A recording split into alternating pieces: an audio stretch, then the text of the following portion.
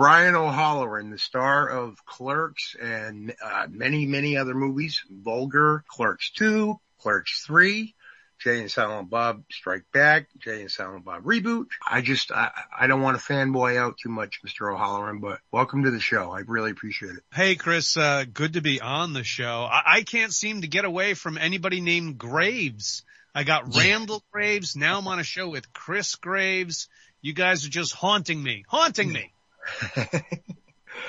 Well, you know what? I'm honored to be in such good company, even if it is a fictional character. Right on. Well, anyway, right off the bat, how was the Clerks 3 tour for you? Clerks 3 tour was really great. For those who didn't know, Kevin not only released the film through Lionsgate in theaters through the Fathom Events Company, which was a limited amount of screenings across the country in regular theaters. I think we got into 1,200 screens. But also he took the movie on tour like a band would with a new album. So he did 52 screenings in, I think, 47 or 46 cities across the country, starting like September 14th. And it just ended recently. I believe it ended on December 6th, just before, or December 7th, actually, just on the day of the DVD Blu-ray release. So what he would do is he would go out on the road to different cities, to different really large venue type of theaters. They would screen the movie, and then after the movie there'd be a Q&A with Kevin. Some of the cities I was able to join him on this tour, like Boston and Hartford, which were the last two cities, but also the two screenings that were in, New Jersey to kick it off in Red Bank, but also Chicago and Providence and New York City. We had a big screening at the Beacon Theater, and quite a few others across the country. I think I got to do 10 or 12 of the 52 screenings. So I was able to catch quite a few of the large audiences' reaction to Clerks 3, and it was fun. It's spectacular. Seeing the reactions, and different cities kind of react differently to different things, which is quite funny. Jokes about Wawa convenience stores, for that matter, big in the Northeast, especially the Philadelphia area. They get that joke.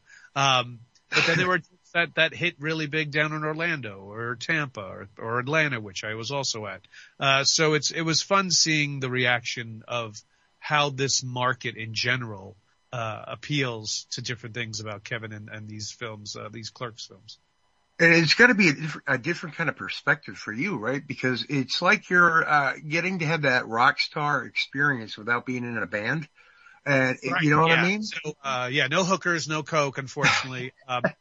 But we still get that kind of thing. Yeah, that's what I mean. Yeah, that's got to be like an adrenaline rush right there, right? Yeah, it is. It's fun. I do stand-up comedy from time to time, and you'll get sometimes that kind of reaction with that. And this is the same, where you have this kind of audience reaction to work that you're proud of doing. So I was glad that Kevin asked me to be a part of if I could, I would have done them all, but my schedule was conflicting with other things. So at least I got a good 20% of the tour I was able to experience. That's excellent. And even the Fathom Events was so successful that they ended up adding more shows like a couple of weeks later, I believe, and those sold out too. So congratulations, seriously. Thank you, man. I appreciate that. Yeah, because I've been waiting for Clerks 3 since 2006, when Kevin kind of joked about it on the one of the commentaries, and then you hear Jeff Anderson go, "Oh, don't get me started." I remember all the way back then. But actually, now I think about it, Clerks 3 has quite the story itself, like the behind the scenes, because the original story was very, very dark, if I remember correctly. And only recently I've been actually able to find out some of the details from that, because for charity, actually, you guys had a live reading of the original script, right? To save the First Avenue Playhouse. Right. A couple of years ago, we kind of thought that Clerks 3 in general was dead. Jeff wasn't really on board with that script, and I had issues with that script as well. And it was a much darker tone to the Clerks universe, so to speak. Kevin Kevin had written some stuff that happens in the script that was kind of like what was going on in the world at that time, but really for a comedy didn't kind of fit what was going on with the actual Clerks. I mean, it was all of it was kind of artifice. It was all made up. It was nothing having to do with the Clerks themselves, so to speak. But in reading that one, we did 2 stage readings in New Jersey at the First Avenue Playhouse in Leonardo, New Jersey, which actually makes another appearance in the Clerks 3 movie where the auditions for the Randall movie takes place. And that's that's where your journey with Kevin actually began, right? Because that's where the auditions for the original Clerks were held. Correct. And it's great to see one that theater still is thriving there in Atlantic Highlands, New Jersey. But 2, we got to raise money for them. They needed new lights and new sound equipment for the theater itself. And I think their roof needed repairs. So Kevin was very kind to have 2 live readings of that script.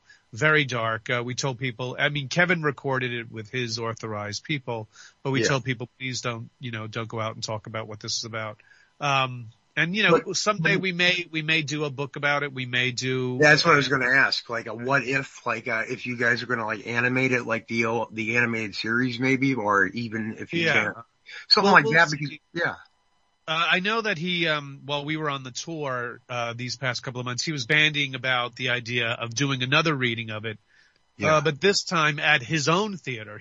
Since we've been on tour, he bought his local movie theater in Atlantic Highlands, literally just 2 blocks away from the First Avenue Playhouse is his movie theater, which used to be the Twin Cinema, Atlantic Highlands Twin Cinema. It's now a multiplex, and Kevin and a couple of his friends and partners bought it. So he's been hosting different types of live events at his own theater. So he's talking about perhaps maybe doing another reading sometime next year, perhaps, of that darker script. Yeah, I really hope so, because I'm glad that we got the Clerks 3 that we have. Like you said, it fits in with the rest of the other movies. Right. But I'm very intrigued by, I won't say any of the details that I did find out, but yeah, it's a very interesting turn, for, Kevin at the time. I know he was going through a lot of stuff, in the early, 2010s or whatever you want to call it. But anyway, yeah, I hope that I know it was videotaped, the script reading. So I'm hoping that he puts it out maybe on that Kevin Smith Club or whatever, Yeah, that's what he's debating now, whether to do it that way or do it for the general public and just do a separately ticketed event. He's back and forth.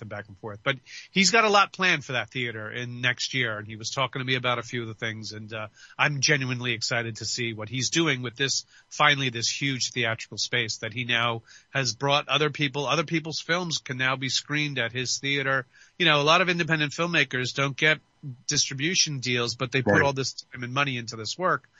So he wants to be one of those like his own IFFM, Mike. Correct. His own IFFM in feature market. Yeah. And allow filmmakers to show and, charge obviously to make their money back for their film. So it's a great altruistic, endeavor he's accompanying here, putting up with this theater. So I look forward to working with him on a few things for the theater in next year. And I know that Vincent Pereira is known as the official View Askew historian. That is true. I'm the unofficial one, and I talk to Vincent all the time. Yeah, no, really, because I go all the way back to the 90s. And I remember when Kevin originally floated the idea of buying a movie theater and calling it Jay and Silent Bob's Groovy Movies. And it was the same idea, but now it's the Smodcastle, I believe, right? Yeah. Yes. That is fantastic. That's great. I'm glad he's able to do all the things that, he had planned. And you know what I mean? Cause I'm just amazed because he announced his projects of all varying degrees years years before. It kind of plants the seeds and then he gets to do a lot of most of them, you know? A lot of it, I jokingly say that, he suffers from, premature annunciations, where sometimes he'll be like, we're doing Mallrats 2 when, it doesn't happen because, financially things don't work out or whatever. Hopefully we are going to do it now with the success of Clerks 3. The good folks at Lionsgate are talking about, working with Universal to fund projects. So hopefully that'll be, one of the next things we work on next year.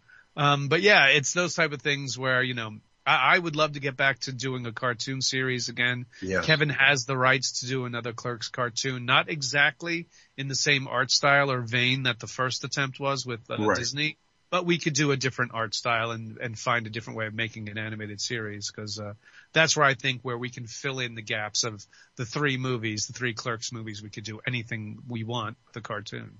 Yeah, and originally I used to do interviews for Kevin's website News Askew, back in 2007, 2008, and I actually interviewed Brad from the Powerhouse Animation studio, and they were the ones that Kevin was going to have for the Clerks sellout thing, which kind of brings it full circle, because when Kevin announced what the plot was going to be about making a movie in the Quick Stop, that was the exact plot of Clerks sellout. Correct. So everything comes back. Yeah, that's Correct. What I mean. He doesn't lose anything.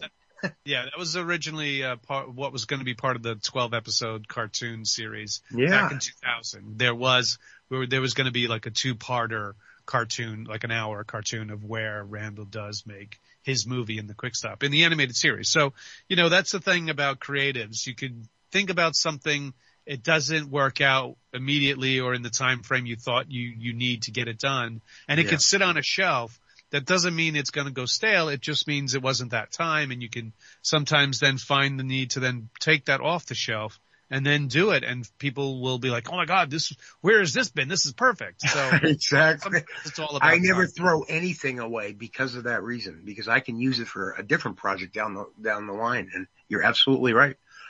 Okay, well, anyway, let me just backtrack just a little bit for people that may not be as familiar or as much of a fanboy as I am. But you came to get to know Kevin Smith back in 1993, and you went to the First Avenue Playhouse for auditions for a movie originally he was going to call Inconvenience, which also comes back full circle.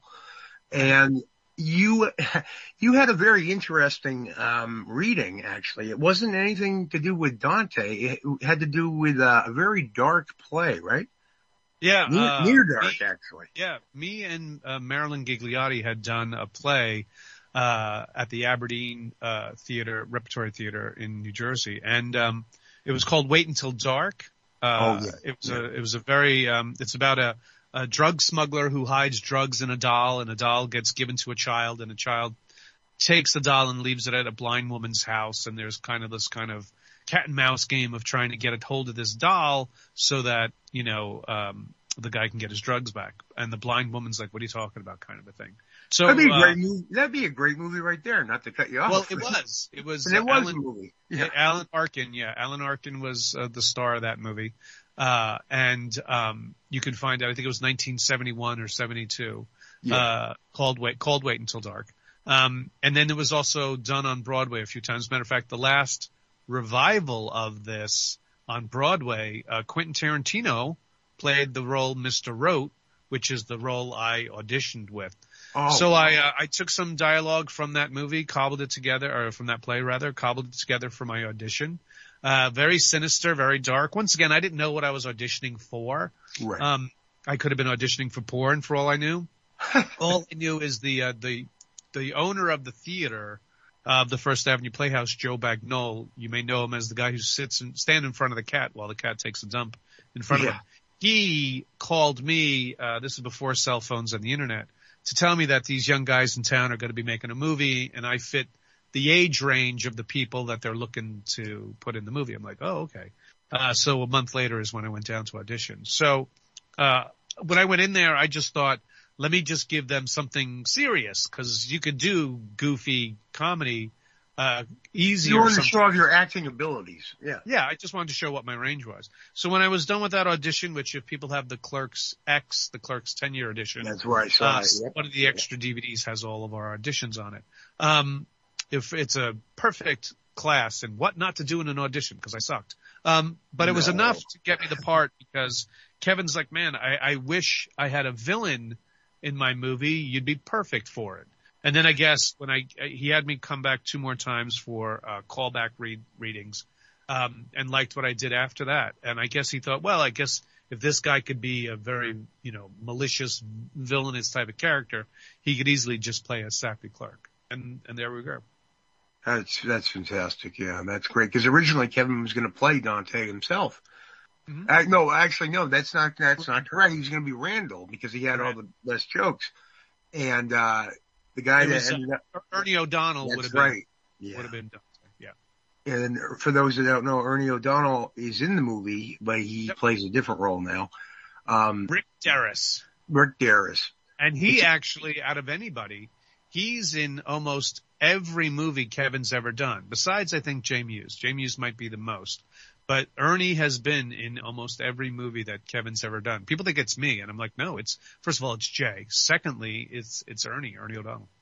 Yeah, Ernie is actually one of the other partners in owning the movie theater. Yeah, and he set it up, I believe, too, with construction. Right. Literally built it up. Yeah, literally, he builds everything. Like he built the new secret stash. Anything that has to be built in New Jersey goes through Ernie for Kevin. That is. That's great. Yeah, that's awesome. So anyway, so then Clerks comes out. You guys filmed it, and it's one of those shining examples of what one can do with an independent film, especially filming in your own workplace overnight and everything. It was just great. Again, no one had a movie that took place in a convenience store except for like the end of Fast Times at Ridgemont High up until that moment. So it was kind of a genius idea, It might just be simple now, you look back, but no one had really done that before. Yeah. I always loved the movie Car Wash, a whole movie surrounding a guys that works at car wash. So there's a lot of movies where if you get it right, it can be done, it can be done right. Exactly. No, that's great. And, okay, so here we go. Because there's a lot of stories people they know from over the years, but me being the unofficial historian, I was able to pick up different tidbits here over the years, and I just wanted to see if you could confirm or deny some of them. You and Jeff Anderson, I believe, went to audition for the Clerks TV show that Jim Brewer or the pilot for one, that Jim Brewer, of all people, ended up playing Randall in. Is that correct?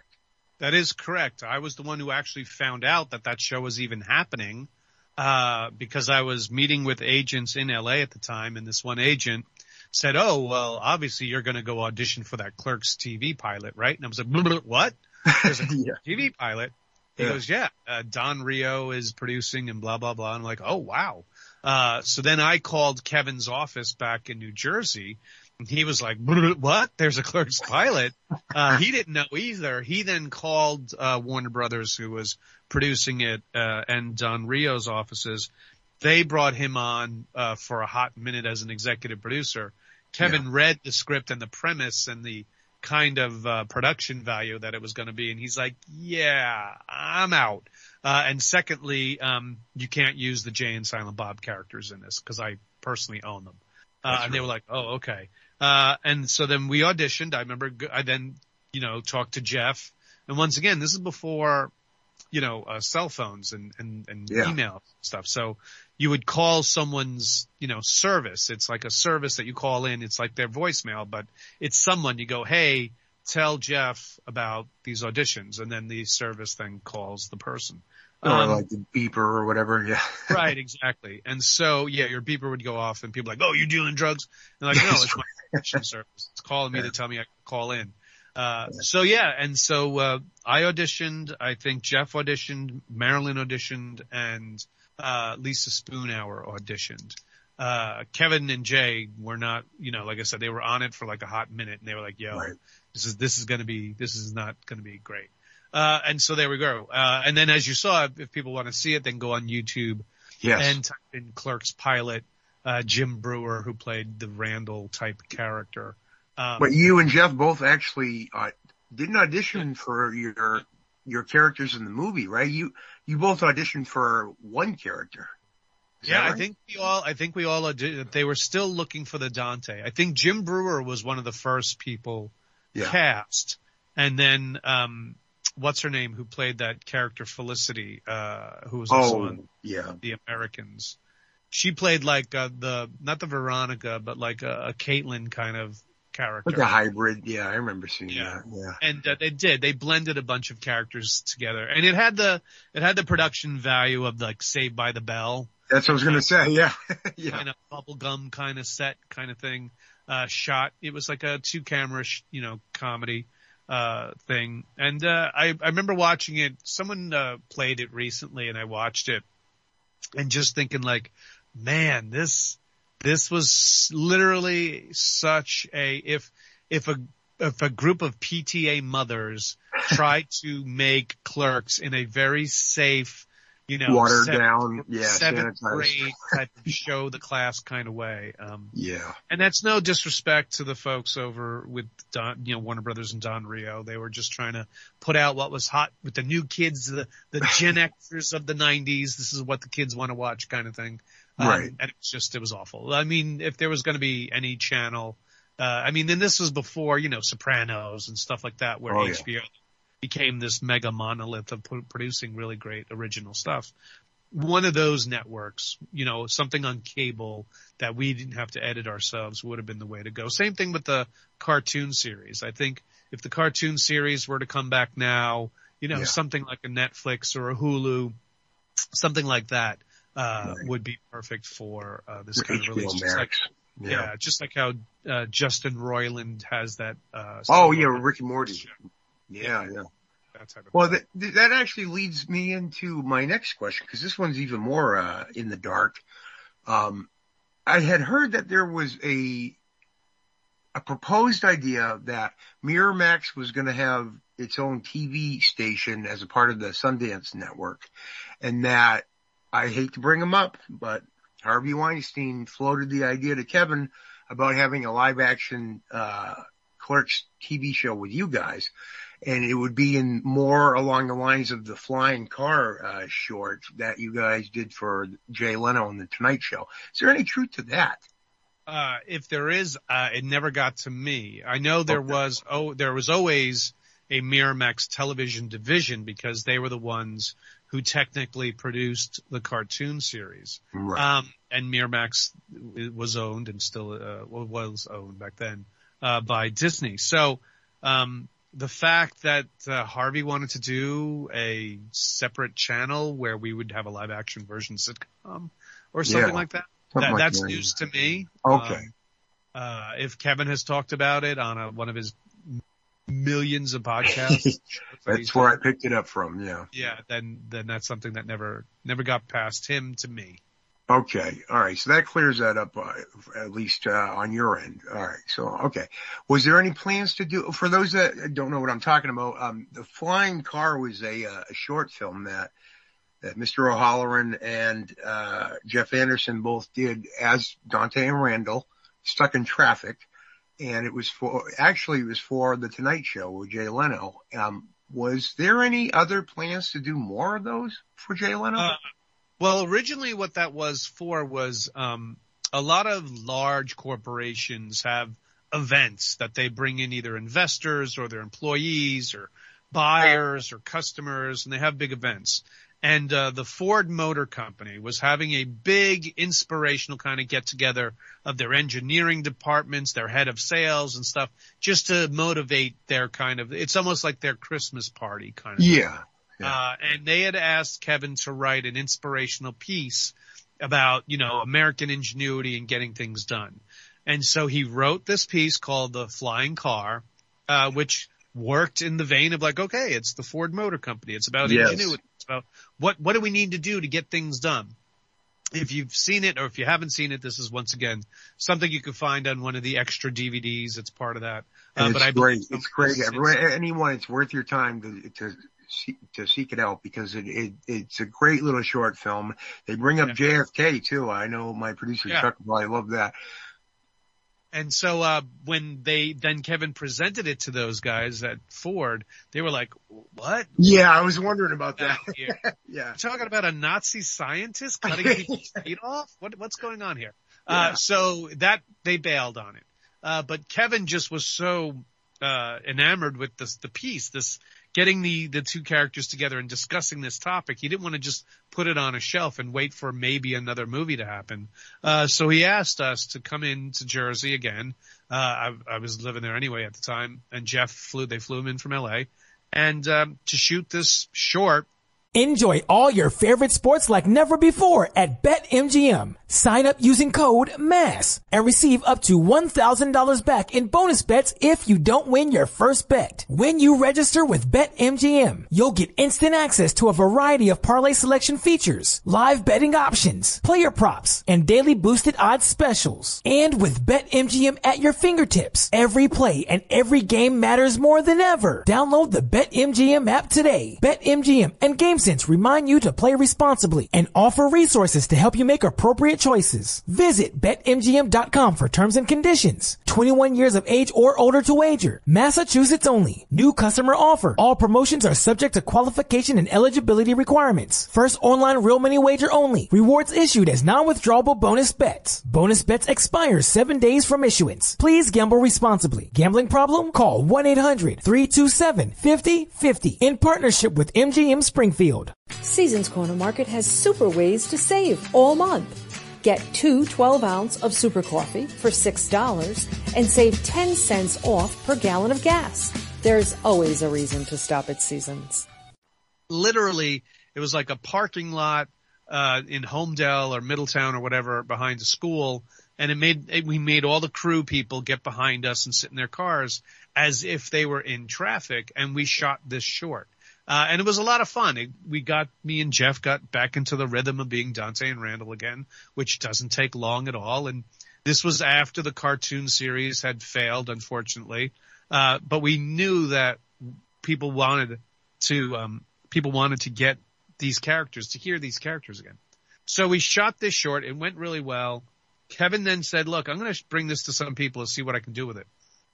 Jay Leno was having these kind of short film and funny kind of interview kind of clips with different September 11th happened. September 11th happened, and then he had Kevin come on and to kind of tour America and kind of get people's spirits lifted again during that dark time. Yeah. And so Kevin asked, Jay, do you mind? I have this short film. I think it'd be kind of funny. And he was like, sure, whatever. What do you need, Kevin? And so, next thing you know, Kevin went on the Tonight Show and introduced the video, and people were stunned. They laughed, but at the same time, they're like, what did we just watch? Right. But the fans of ours who knew our type of humor really loved it. And I think it inspired Kevin to then go on and maybe do a Clerks 2 and move on. Definitely. Yeah. Cause it was after Jay and Silent Bob Strike Back came out and you guys were in that. And then, it was before he even announced, cause Jersey Girl was about to go into production. So at the time, it was great. So I didn't know the backstory when it came to like the Ford company. That makes more sense now, in hindsight. But did you ever talk to Kevin where he wanted to do a series of, shorts after that maybe, or was it just the one and done? I think he wanted to see how it would be received if people even after the cartoon didn't perform well. Although the amount of viewers that we had then, if we had them today on broadcast television, would be a huge success. But at the time when cable didn't have a lot to offer back then, TV ratings were very like, well, if you don't get a 5.2 share, you're not right. So it's that type of thing where a 5.2 share now would be like a huge success. A mini Walking Dead. Yeah. Right, exactly. So, that type of thing, he wanted to see where it went from there. But I think what he was doing was he was then like, you know what, instead of doing a series of shorts with these guys, let's just go the full 9 and do an actual, Clerks 2. Clerks 2, yeah, because originally he wanted to do 1999, I believe. I know he says it was kind of a joke in the credits of Dogma, Clerks 2 hardly clerking, but I guess he wanted to have like Alanis Morissette in the original version of Clerks 2, where she was going to be Randall's love interest, and it was going to be on the boardwalk and everything. Because he had this whole thing that he went and scouted. Oh, believe me, I remember it because like I am a diehard Kevin fan, so I remember at the time on News Askew, Brad and Chris were reporting on that, where he was looking out, at the boardwalk, but it would have been too expensive to film. So then eventually it became a movies when he went back to Clerks 2. But yeah, there's a whole backstory and everything to that. Yeah. I remember the original, what we talked about earlier here in this episode. We talked about the original Clerks 3 script, this darker script. Yes. The main focus was Randall on that one, and him getting a love interest in that one as well. So how Kevin pivoted from the boardwalk to the location that he was going to use for that other version of Clerks 3 was not far off. Right. And then eventually he was able to kind of do that boardwalk thing that he was going to have Randall be in the geek suit from what he would talk about. He was able to put that in Zack and Miri Make a Porno anyway with Seth Rogen. So it kind of worked out. So he doesn't throw away ideas. And no, he literally just moves the shells around to see. And that's great because it's like, I came up with it already. It's there. Yep. So, but anyway, going back a little bit, was Mallrats your official second movie, or were you able to get like some other acting jobs in between the time that Clerks went to Sundance and got bought, and then Mallrats getting set up at Universal? What I started doing more of actually was more theater in between Clerks being released and then Mallrats. Living on the East Coast, the opportunities to do more film were less, but to do more theater was stronger. So I did more theater there, and Kevin had approached me. He was still also living on the East Coast. He was living in a condo in Red Bank at the time after he sold Clerks 2. He came to me with the idea of being a part of Mallrats. And then once that was picked up by Universal, because at first he gave Miramax the first look because that's what their contract said. Right. And Miramax like, yeah, this is not our type of movie. He then took that script to Universal, who then picked it up, and then got some really great producers on board with that, Jim Jacks, and a few others, who were really great. And the casting department, casting director was the same one who did Dazed and Confused and, Animal. Oh, Don Phillips. Yeah, that's Don right. Phillips, right. So Don Phillips came in on board with it to do the casting and stuff. And they then went up to Minnetonka, Minnesota to the Eden Prairie Mall. And we took over that mall for quite a long time. And I was there for about 11 days for filming. And I got good experience for you? A huge experience. Like, this is the first time on an actual union Hollywood movie with a crew and, Michael Rooker. An actual Rooker. Yeah. And, here's Shannon Doherty, huge star of our generation at the time. And, many other really great people. Like this was Ben Affleck.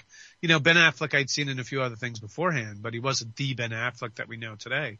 Right. So getting to be up there and getting to work on an actual,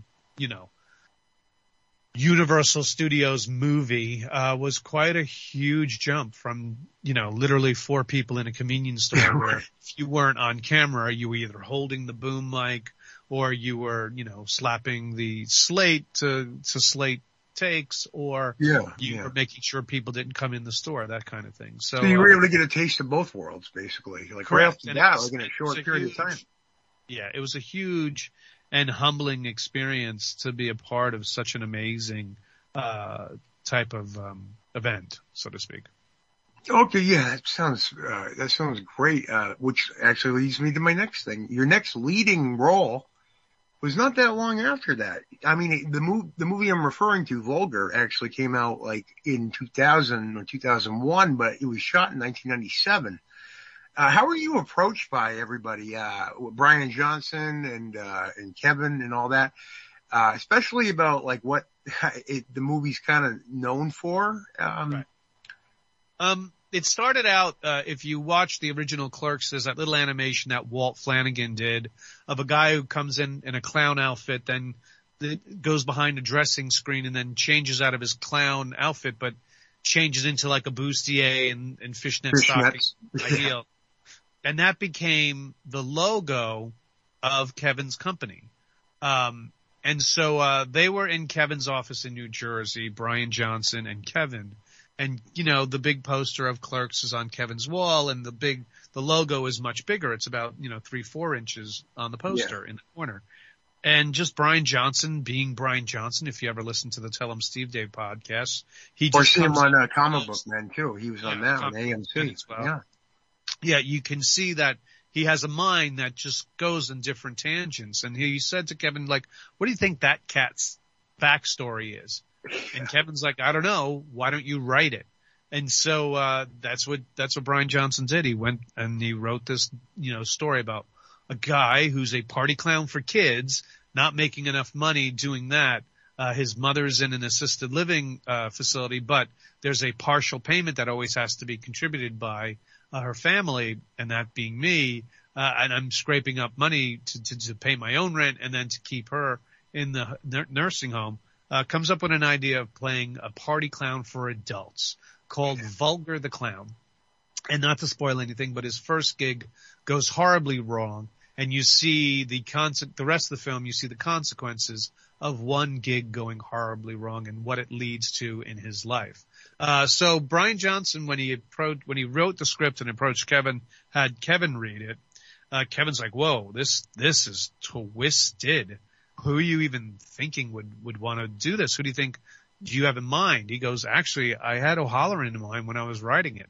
He's like, oh, that's a good choice. Why don't you ask him? And then he approached me with it, gave him the script and said, hey, Kevin wants to produce this. I was thinking about you when I wrote this, so here's the script. And he handed it to me, and the first draft of that script is super dark and super violent. The movie's dark on its own, so how much more dark can it be?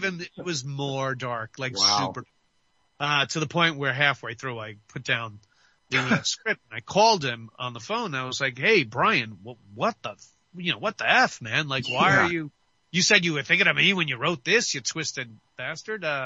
So I finished reading it, and just the actor in me found it incredibly challenging. To portray this role, to portray what happens to the character in the movie, and to portray the outcome at the end. So and male vulnerability too. Yeah, a lot of what male actors couldn't do.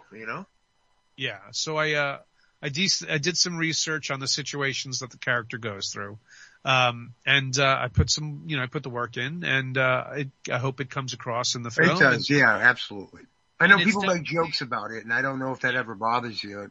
No, it doesn't. It doesn't bother me. I mean, it's funny, haha, but at the same time, it's disrespecting victims who go through that. Exactly. Yes. So, as much as I take it for what it's being given to me, I'm not highly offended by it, but you try to tell people, there are people who go through their life with these events that happen to them. Exactly. So, I know he's reached out from time to time saying that he wants to do a sequel to that movie. Yes. I was going to ask you about that at a certain point. Yeah. Is there any momentum on that, or? He had a script that he was working on about 5 years ago.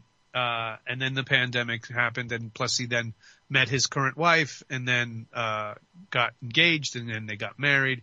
And then he told me another idea. Like he said, look, remember that first treatment I had about this? I've changed my mind. Current events in the world have made me change my mind about certain things. And so he came up with an updated version of the script. So he gave me the treatment of it. So he needs to still finish writing it. So okay. I always tell the fans, get out there on Twitter, because that's his most interactive, his Twitter and his Instagram, and tell him, get on with this. So it's up to him to write it, because I know everybody who's been involved with it, myself, Ethan Suplee, and a few others. Even Brian Quinn from Practical Jokers, he plays a cop in Vulgar. Yep. He's wanted the Vulgar too as well. Yeah, so there's a lot of us who from the original want to do it again. It's literally up to Brian Johnson, because we know that there are other producers and other kind of distributors who would be interested in releasing it. And that's another film that was released by Lionsgate. Yeah, and that was the thing, that he couldn't really write the script for a while just because the rights didn't go back to him and Kevin, right? Is that originally why he? Yeah. on. So I'll ask him again, but he seems to believe that they're back to, the years have gone back to where now they're back to him again. So we'll see. Well, that's excellent. That's great. Yeah, no, that's good. I also wanted to know, were you able to actually work with, I know you're kind of in the scenes with him, but not really. You play a reporter in Dogma. Were you able to actually get to know one of my heroes, George Carlin, the late great George Carlin, at all? Oh, yeah. George is one of my heroes as well. My father was a big fan of George Carlin. We got to working. I got to work on the first 3 days in Pittsburgh, were scenes outside the Catholic Church with George as Cardinal Glick announcing Catholicism Wow campaign. And the Buddy Christ. Buddy Christ, correct. So we were in the makeup trailer at the same time, and he was at the far end, and I was the next chair, like 2 chairs over, but there was no one in between us. And George was one of the sweetest and kindest people on the planet, to be honest with you. And he said, where are you coming in from, son? And I was like, well, actually, originally, George, I'm from the Bronx, just literally a hop over the river from where you grew up in Manhattan. He goes, and I said, my older brother actually went to the same high school that you did. I went with the Cardinal Hayes and St. Raymond's. And he was like, oh, really? And so we started talking about New York in the 70s. And I lived in the Bronx. He lived in Upper Manhattan. And I knew, because I was going to be working with him, I bought his book at the time, which had come out, a really great book called Brain Droppings. So I had packed that with me, and I brought it to set to just get him to sign it. And he's like, absolutely. And so he signed the book from one Bronx boy to another. And then he said, oh, you want to take a photo? And at the time, digital cameras were not out at that time. So for continuity, when you've gone through hair and makeup for the film, what the hair, makeup, and the costume people do is they take a photograph of you, a Polaroid, to show what you look like at that moment so they can replicate it. If, let's say, you shoot half of a scene today and shoot half of a scene tomorrow. But in the movie, it's the same day. It's got to match up. Yeah, it's got to match. So it's for continuity purposes. So the George said to the makeup woman, do you mind taking a photo of us here? And I was like, sure. And at the time, Polaroid was coming out, not with that standard size Polaroid size. They were coming out with these longer strip versions of the Polaroid film. And so that's the cameras that they had. And so they took a picture of me as, Grant Hicks, the news reporter, and George as Cardinal Glick in his Cardinal Glick outfit in the makeup trailer. And we have this together. And to this day, I use that photo is the bookmark of his book. And it's one of my most treasured possessions. I love George. I would see him come as I was coming down the elevator in the hotel to go to breakfast. He was already getting in the elevator going up after working out earlier that morning. So he, in the end, was very health conscious. He would only drink red wine.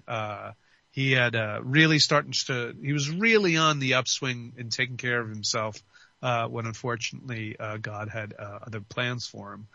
He is sorely missed. Kevin's stories, and he has numerous stories of George, could fill 4 hours of a Q&A, which sometimes when we've been on the road here with the Clerks convenience store screenings of Clerks 3, his name would come up almost every show, or at least almost every show that I was a part of. And hearing Kevin recite these stories was always a wonderful thing to hear.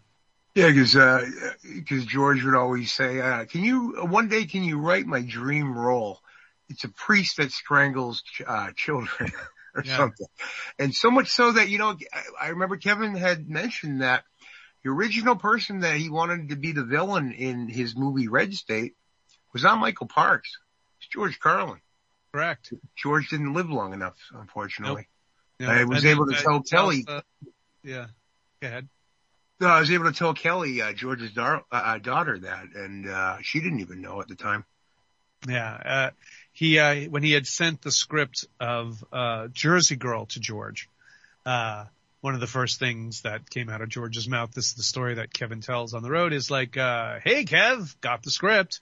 I don't see me as a priest strangling kids in here. He goes like, I see there's a kid in the script, but I don't get the strangler.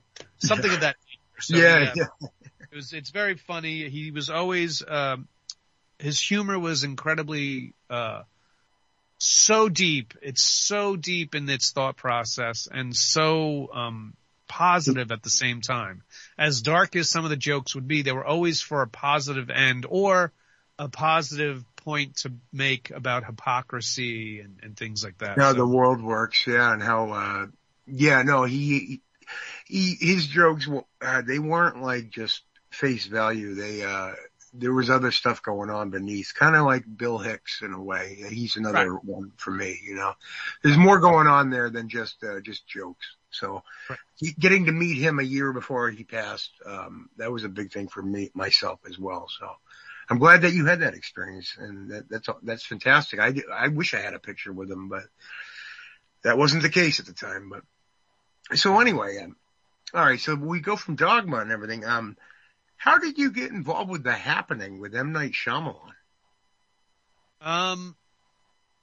That was I was auditioning a lot out of Philadelphia.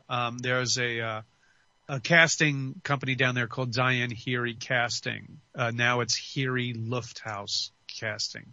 And M. Night Shyamalan, he's a Philadelphia boy.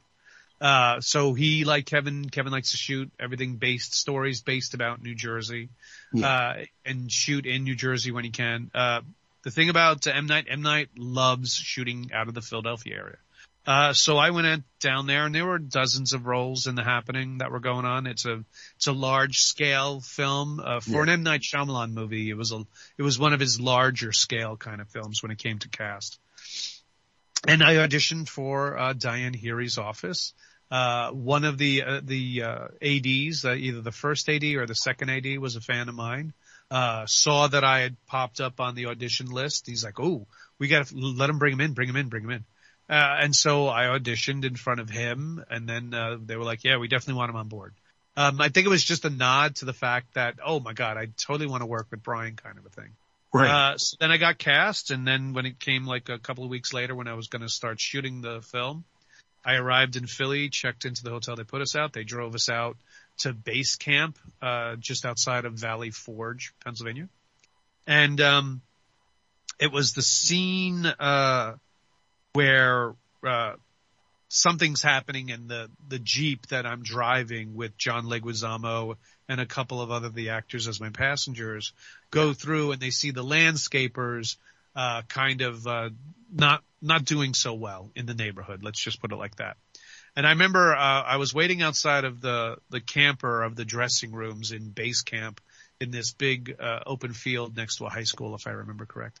And M. Night was being called out of his trailer to go down. They were going to drive him down to where they had set up all these landscapers and these stuntmen for him to get his approval. Is this what you're looking for? And he said, I go to him, he goes, hey, he goes to me, Brian, oh my God, I'm a big fan of the work. Thank you so much for doing this. I'm like, oh my God, thank you for allowing me to be a part of your film. Right. He goes, so what do you think? I said, the thing about M. Night Shyamalan, by the way, in his films is he only gives you the pages of the script that you're in. You don't get to read the whole script. You don't get to see it. You don't get to, that kind of thing. Right. Unless you were like Zooey Deschanel or Mark Wahlberg. Yeah. Things like that. So he goes, what do you think? I'm like, wow, this is kind of weird, but, I'm a little confused. And he goes, huh? And he goes, I see the title was called The Happening, but I thought we were making the What's Happening movie. Meaning joke of the old 70s sitcom, What's Happening. So then for the next 15 minutes, me and him started thinking, oh my God, if we were to reboot that series today, who would be what? And we were like, oh, well, Dave Chappelle should be Roger. And, right. Rerun could be, what's his name from Saturday Night Live. And, there was a bunch of people like Wanda Sykes should be Shirley and things like that. It was a very funny conversation to the point where the production assistants were like, Knight, we need you down at set like 5 minutes ago. And he was like, yeah, hang on. We're still working on casting the What's Happening. So it was a lot of fun. I got to work on it, I think, for 3 days, 3 or 4 days in different locations. It was a lot of, I was involved in a really great stunt, which I wanted to do myself and thought I could convince them, like, I want to do the stunt, but they were like, absolutely not. Right. But I actually get, if anybody owns the DVD, on the deleted scene extras and also how they did back behind the scenes kind of doc about, especially the stunts. I'm on that more than I am in the movie, but it was a fun reaction, no less, and I had a great time doing it. So I look forward to hopefully sometime working with him again in the future. That's awesome, and I don't want to take up more of your time. I feel like I'm blessed that you gave me the time that you did today, and it means you won't. I can't even describe what it means. But yeah, for anyone out there that would like to contact you, like Twitter, and then do you have any other signings coming up or any other projects you want to promote real quick? If you want to find out what I'm up to, the best place to go is Brian C, as in Christopher, Brian C. O Holloran on Twitter or Instagram, or the Brian C. O Holloran on Facebook. Next year I'll be releasing a website where all of this will be encompassed. My last signing is literally Saturday, December 17th. It's tomorrow, right? Yeah, tomorrow we'll be on at the Big Apple Comic-Con, which is at the New Yorker Hotel on 8th Avenue and 33rd Street, I think it is, or 34th Street.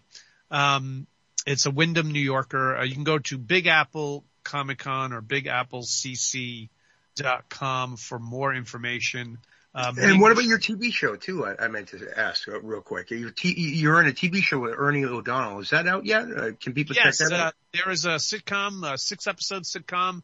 That's airing on, you can find that at Amazon Prime. You can go to the Amazon Video and type in On Our Own. It's a TV series, that we did half-hour comedy, episodes. Few people, make their appearance and it's very funny. Yeah, you can find that on Amazon. And also there's a couple of films as well. On Your Own is the TV series. And then there's a movie called Right Before Your Eyes, which is a film about a guy struggling with addiction, alcohol addiction, and his family and friends trying to get him out of it. It's based on the writer-director's true life story. I had a lot of fun being a part of that. It's touched a lot of people. When can we see that? When is that get released? You can see that now. That's another one that you can find on Amazon as well. Gotcha. I have a couple of films I'll be working on next year. Hopefully one of them being Mallrats 2. Excellent. I really appreciate this, and good luck to everything, and continued success. Thank you, Chris, so much for having us, and thank you so much, Chuck, for having us on as well. I look forward to talking with you again sometime next year. Yeah, me too. And Clerks 3, your performance, the best yet. Thank you, man. We put a lot of work into that. I'm glad the fans have really taken to heart to it. And the pun was we have, believe me. And you deserve it, my friend. Thank you. Have a great evening. You too. Have a happy holiday, and we'll see you next year. You too. Take care.